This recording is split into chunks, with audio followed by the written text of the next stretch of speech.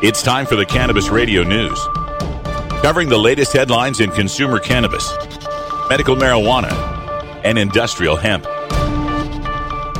Cannabis Radio News is now available exclusively at cannabisradio.com.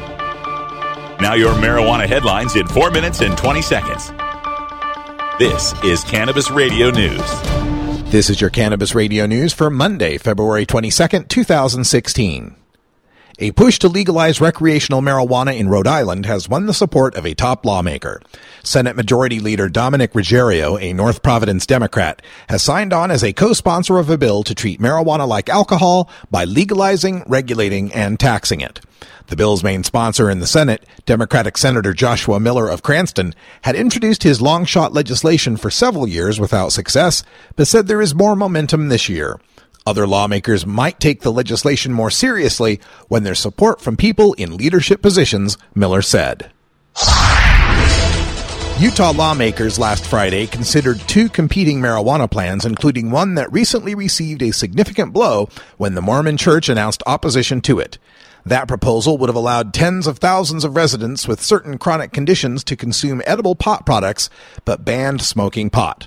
The Church of Jesus Christ of Latter-day Saints said last week that it worries the measure would have unintended consequences.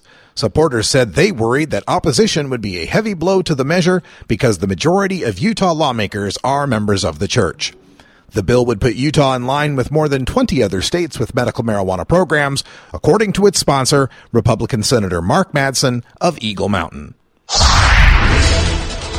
Marijuana has attracted many labels in its time. On Friday, Colorado lawmakers debated whether the state should give the drug one more often associated with purple carrots than purple haze, certified organic marijuana labels. Colorado started work Friday on becoming the first state to regulate organic labels in its pot industry, with other legal weed states watching to see whether they too should step in to help consumers wondering what's on their weed. Organic standards are regulated federally, and pot remains illegal at the federal level, meaning there's nothing stopping commercial pot growers from calling their wares organic.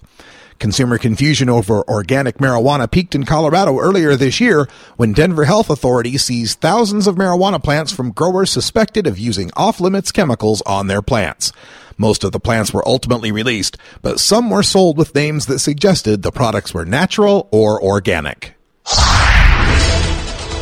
A marijuana-related proposal that would allow out-of-state investors to enter the Oregon pot industry cleared its first major hurdle in the Oregon legislature last week.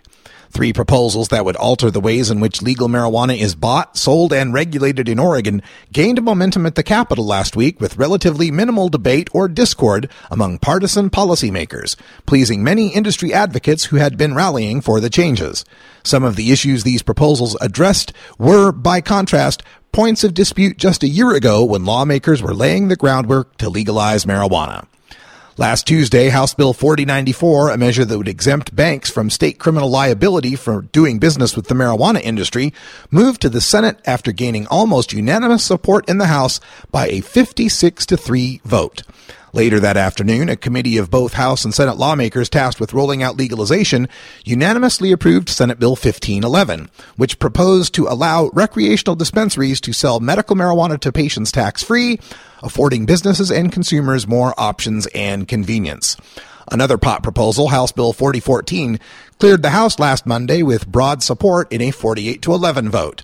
That bill, now up for Senate approval, would allow out-of-state investors to enter Oregon's burgeoning pot industry by rescinding the existing 2-year residency requirement on licensed applicants. Arkansas Attorney General Leslie Rutledge approved on Wednesday the language and format of a proposed constitutional amendment that would legalize medical marijuana in the state.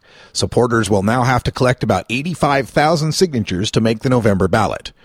Rutledge had rejected the 5 previous medical marijuana proposals submitted to her, asserting in each case that their titles were too ambiguous.